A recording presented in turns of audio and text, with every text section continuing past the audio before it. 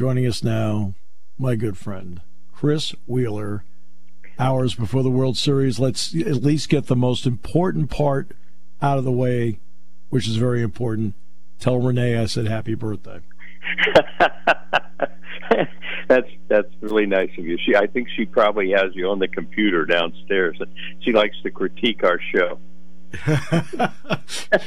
What bothers me is you always come out great, and she's like the other guy. Hey, that tweet was great, and I was thinking that's when somebody says in baseball, we just need two more guys to get there, and you say, yeah, Ruth and Garrick.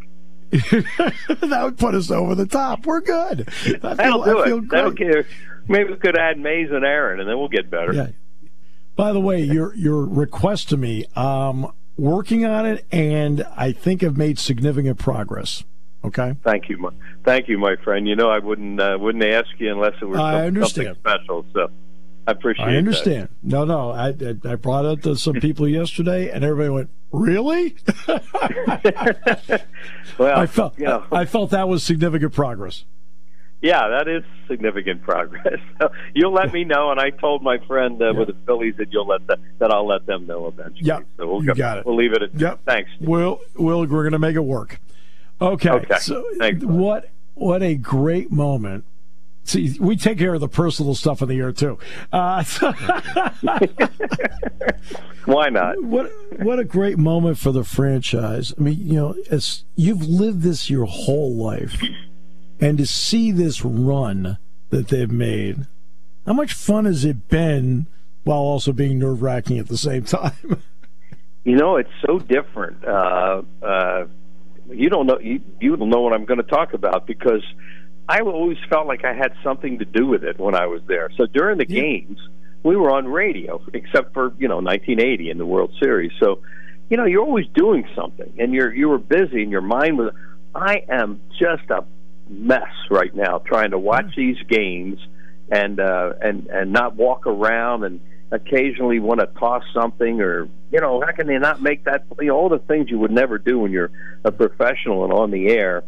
So it's been great, Steve, because it came out of heck, I didn't think we'd beat the Cardinals, to be honest with you, and to see them go that far and to do what they've done right now and really create another generation of baseball fans in this area. Because this team is really so, they really know how to relate to the fans here. They get it. They totally understand how to give something back, and they're good. And they have stars. Houston's a better team, obviously on paper, but that's why you play them. That's why we're going to play Ohio State tomorrow. I got to throw that. Yeah, but exactly. That's why you do those things.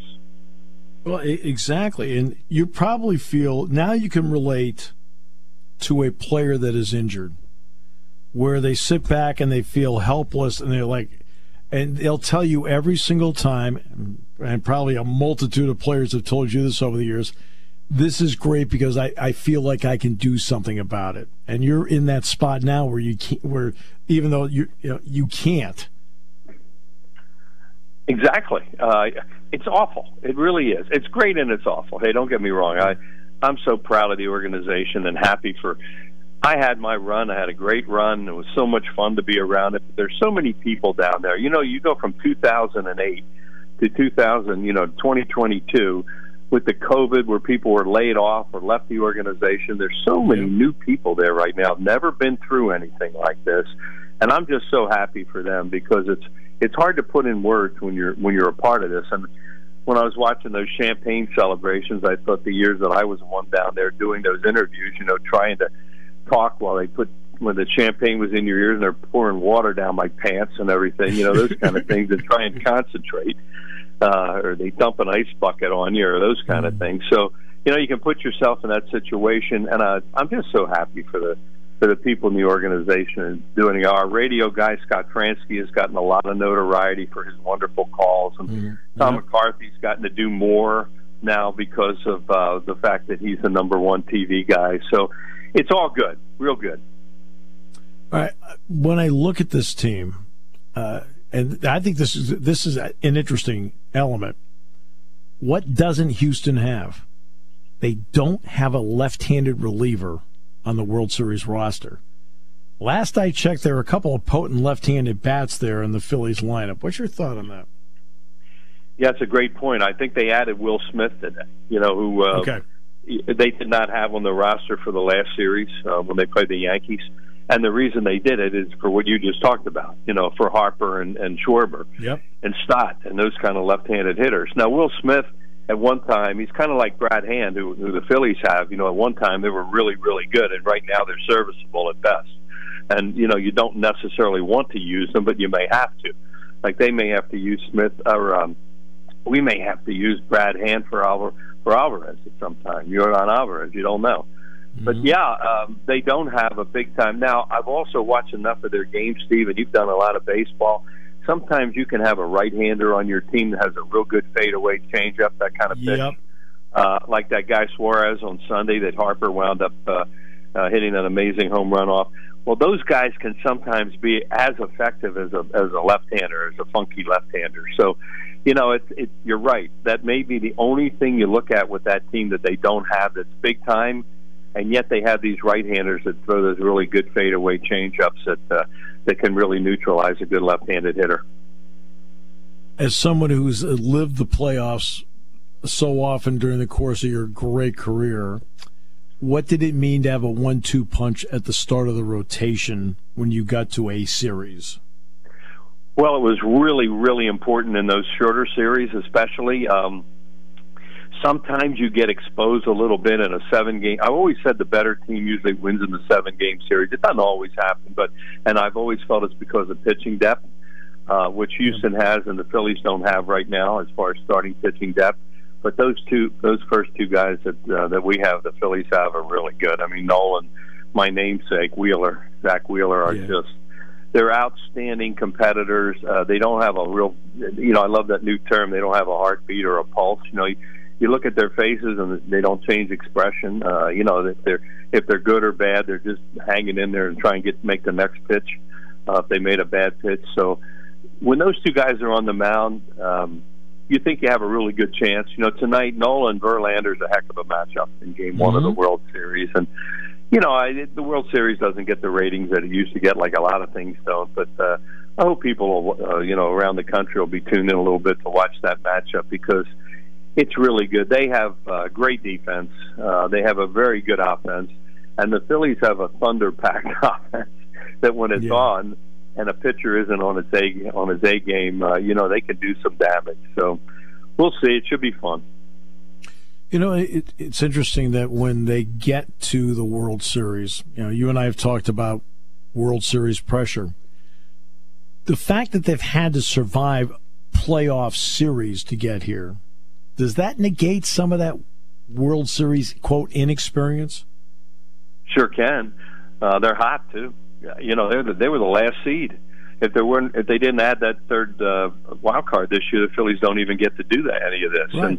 And there's a huge differential in wins between the Phillies and the Astros. It may be the largest in World Series history. I don't know, but it's got to be close to it. So, on paper, but I always looked at when you were playing a hot team, like the Cardinals. Phillies won 100-some games in 2011, the last time we were in postseason. Cardinals came in and knocked us off in 5 games, the last one being that 1-0 masterpiece when Ryan Howard blew his Achilles on the last play of the game. That was the last time the team was back. So they were hot. And the year before, we were the best team, I thought. And then the Giants came in, and they were red hot and knocked us out. So you just don't know. So, yeah, I agree with you. It could happen. I don't think they're nervous about this. And from what I hear from people I know in the clubhouse, and I talk to them, they really enjoy each other. They're having a lot of fun. They figure they're playing with house money right now. So let's go out and be in the World Series and shock the world. Why not? Hey, I mean, it seems like it's a team that has the attitude of, quote, why not us? I mean, the bottom line is the toughest part was to qualify for the tournament. Well, now once you get in, you can do it. Like the Packers were a 6th seed that won the Super Bowl. The Steelers were a number 6 seed. They won the Super Bowl. I mean, so last seeds can do it. Yeah, Charlie Manuel, the great philosopher, old Chuck, he used to say, son, you have to be good, but you got to be lucky. Those foul balls have to be fair balls. And he was so right about that stuff. You have to have look. When you look at some of the things that happened with our club in the postseason, some of the balls that against the Atlanta Braves, broken bats and bloopers, and against the Cardinals in that ninth inning down 2-0, and all of a sudden you get 6 runs and you don't hit a ball hard. Those little things have to go your way in postseason, especially. And when they do, all of a sudden you get to be an even better team and think you can beat anybody. So they have a lot of things going for them right now. And the one thing that I really, truly believe, and, maybe turn out to be wrong about this, but I don't think they're scared. I don't think that it bothers them to be on this big stage after what they've been through the last few weeks. And they can't wait to get it back here because, as you know, Steve, and I know you watch games and know what it's like down here, this crowd has been ridiculous during this postseason. They haven't had a chance to hoot and holler like this for a long time. And, oh, my, they are intimidating. I mean, they are letting loose. I do have to ask you a Charlie Manuel question. And that's because it came up today. A good friend of mine, Rick Berry, was here today, and we were talking. And we were talking about people who do jobs, and I brought your name up because I knew I was going to be talking to you today. And I said, there's certain people that can do a job, they understand the job, but the really good ones have a feel for the job, which you always did. Okay, it's a separator to me. Charlie Manuel,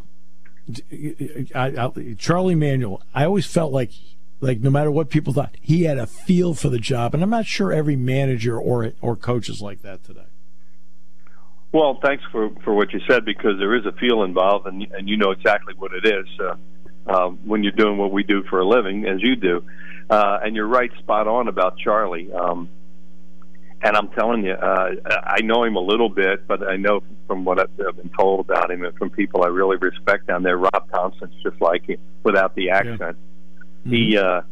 He has a feel for when to have to say something to somebody, when to leave them alone, when to tell a guy he's playing tomorrow, when to prop a guy up when they're struggling. Hey, look, baseball is the ultimate failure sport. You're going to fail. No matter how good you are, you're going to fail big time. Make it out 7 out of 10 times, you hit 300. So he really is a lot like Charlie from what I hear. He has total control of that clubhouse. He lets the coaches do what they have to do. A good manager will always use his coaching staff, and Rob evidently does that because he was a coach for so long and gets it. I heard Larry Boa told us the other day, I was out playing golf with him the other day. That's an experience. Spent 5.5 hours in an outing with him. I wouldn't wish that on anybody. But no, I'm only, he said Rob Thompson talked in spring training like, I'm about ready to hang it up. I've had a good career. I've been a coach for so long. Maybe this is going to be it for me. And what happens? Bam. Joe Girardi gets fired. He becomes a manager. He figures it all out on how to run the clubhouse for this particular team. He took a lot from working with Joe Torre all those years, and now he's in the World Series as a manager and got a 2-year contract a few weeks ago. And I've known him from spring training over the years, and one of the nicest human beings you'll ever meet. And just the way he comes off, like not having a pulse when you look at him in the dugout, that's the way he is with these players, and they're very relaxed when they play for him. All right, now I have to be fair. Now you have your shot. Go ahead. It's always part of the deal. Let me make a statement, and then you tell me. All right, You got an aerial circus like nothing you've ever seen. You got a quarterback that may win the Heisman Trophy. You got 4 wideouts that'll go to the NFL. You got 2 running backs. Maybe both of them are going to go to the NFL. And you got a defense with not a great big star, but seems to be better than they've been before. So how do we beat Ohio State? How does one respond to that? First of all, everything you say about them spot on. There are a couple of elements that go into play with this. Number one, so let's start with one of the intangibles that we'll just see how everybody reacts. They've played one road game all year, and that was at Michigan State, which is a very good crowd, but it's not this crowd, as you and I know. So they don't have a lot of, quote, road experience with silent counts and so forth. And it's not the quarterback. The quarterback's fine. it's, how do the tackles react? How does the H-back react? Do you cause a false start or two, or are they so poised? They don't. They also haven't played in Beaver Stadium before a crowd in 4 years. Last time Ohio State played here with a crowd was 2018. Right. So these guys haven't even experienced that intangible part of it. Next up, you've got to get in watching the Iowa tape, because Iowa's a really good defensive team, and so's Notre Dame. And they both did a really good job with that Ohio State offense. And they were able to do it. Iowa does not trick you, as you know, Chris. They don't trick you. They are a team that plays it pretty straight. They were able to get some pressure on him using a couple of blitzes. So he threw the ball in a hurry, didn't want to throw a pick. He did throw one to Campbell. Campbell picked it up. Campbell's a great linebacker. Yeah. But it showed me that, number one, Ohio State did in that game struggle running the ball, which was a surprise. But Iowa, again, is terrific defensively. They're off. I mean, Chris, you needed to pay me to watch the Iowa offense on that tape. And then they did a good job of getting pressure on him. In the first half of that game, Iowa turns the ball over 5 times. And they held 4 of them to field goals. The 5th one, Eichenberg ran back for a touchdown. So they did a good job. So if you play it right, you're able to do some work against them. What they do defensively, and this, and Penn State does this too. I mean, I always love when I bring up what one team does. Well, how come Penn State doesn't do it? They do it. Okay, they do especially when they get to their dime package, they disguise their coverages really well. And so they will try to bait you into something that you'll regret the second you let go of it. So it's not just that Sean has to see it, but the receiver has to read it as well. Just like the same thing Stroud will have to do the same thing against Penn State's defense because they'll disguise coverages. But that's been a Jim Knowles trademark over the years. And now you don't have to listen to the pregame show tomorrow on the keys to the game because that's actually one of mine. So. Well, I was thinking and you have to get off to a good start in this game. The Penn State secondary is probably one of their strong points. No doubt. Would you agree? No doubt. No doubt about it. And that was one of the big problems against Michigan. They only got into the sub package with the secondary 6 times the entire game. Right? And that was really important. And the other part, too, is you have to get off to some semblance of a fast start in a game like this. And fast start is not just you scoring, but keeping them off the board. They've scored in their opening drive in 6 of the 7 games this season.